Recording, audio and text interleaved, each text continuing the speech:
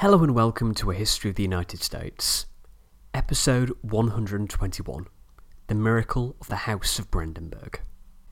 I'd like to just begin with a quick show note to explain the gap to the previous episode, which is I've been working on finishing up A History of the United States Volume 2, the second book in our series, which should be ready for a release very soon, so that's very exciting. But back to the podcast.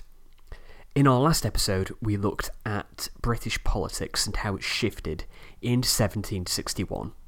With George III now in power, Pitt's position weakened, and he was finally forced out in October due to his desire to preemptively declare war on Spain. Of course, less than 2 months later, the British declared war on Spain anyway. After spending so much time in Westminster last time out, today I want to look back at Berlin before setting the stage for peace. Now, I know it feels like we've been in the middle of the 7 Years' War for, 7 years, but we will be done in 2 episodes' time, so let's dive into it. 1761 had not gone well for King Frederick, not at all. Not in the west, not in the east, not at all. Ferdinand had withdrawn from the Rhineland due to supply issues and invaded Hesse, but a French counterattack forced him back east of the Weser. He did manage to push back in November, which crucially protected Hanover. It hadn't gone well, but Newcastle and Bute could be happy that their stronghold in Western Europe had been defended, while they continued to dominate in the colonies. It was, however, a resounding success when compared to Frederick. Back in 1756, the Prussian army had been the best in Europe, but it had suffered so many defeats that the core of the army was gone and the rest could only be rebuilt so many times. By 1761, Frederick had 100,000 troops available, and over half of these were either foreigners or new recruits. I'll let Frederick describe his state of mind in his own words. Quote, "The hairs on the right side of my head have gone quite grey. My teeth are rotting and falling out. My face in wrinkles like the folds of a lady's dress.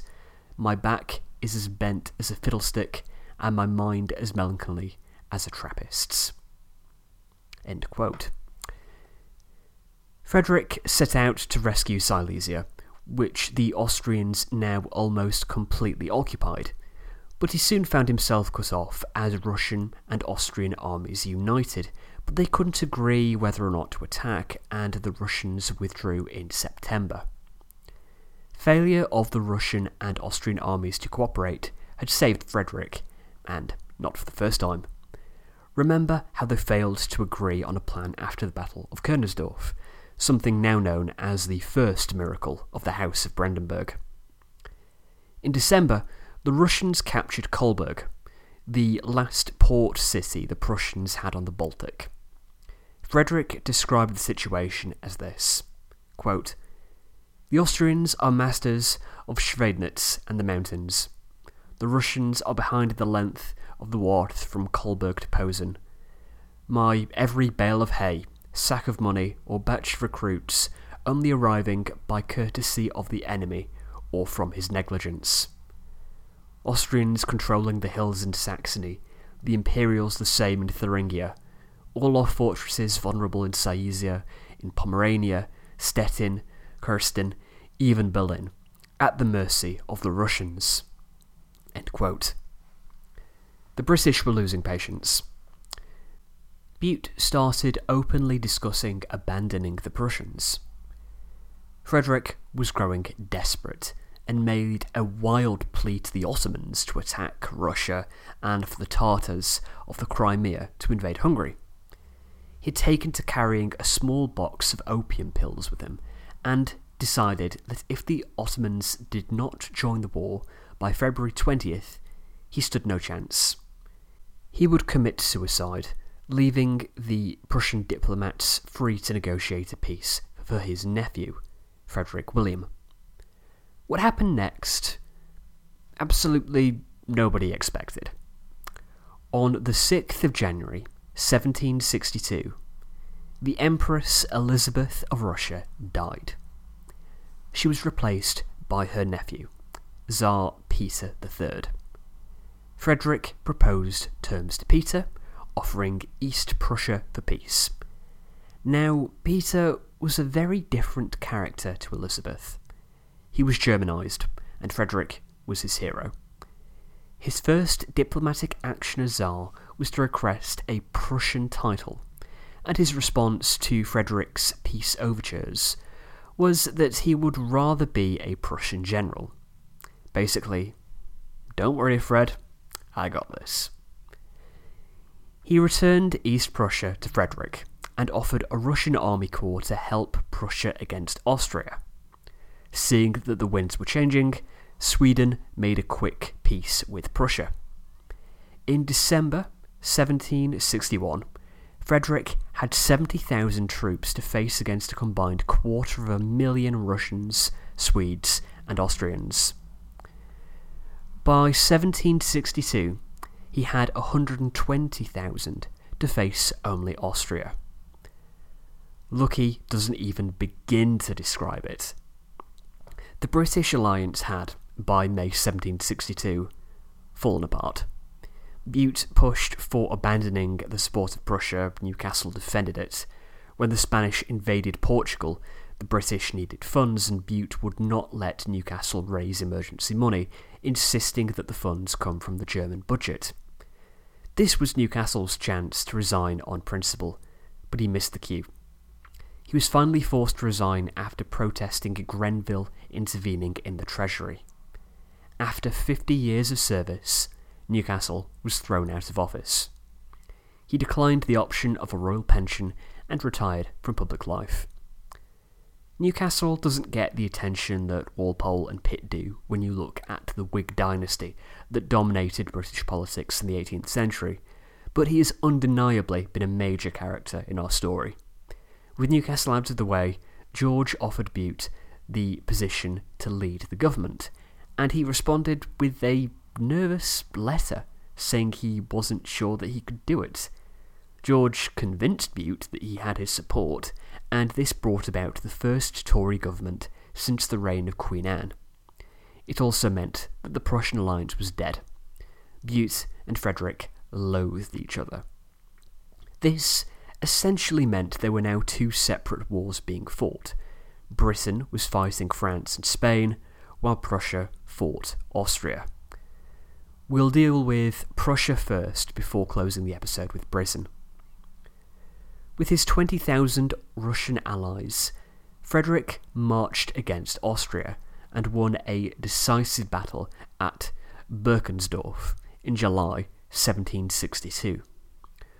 Austria had been in dire financial straits since 1760 and had largely been relying on Russian support.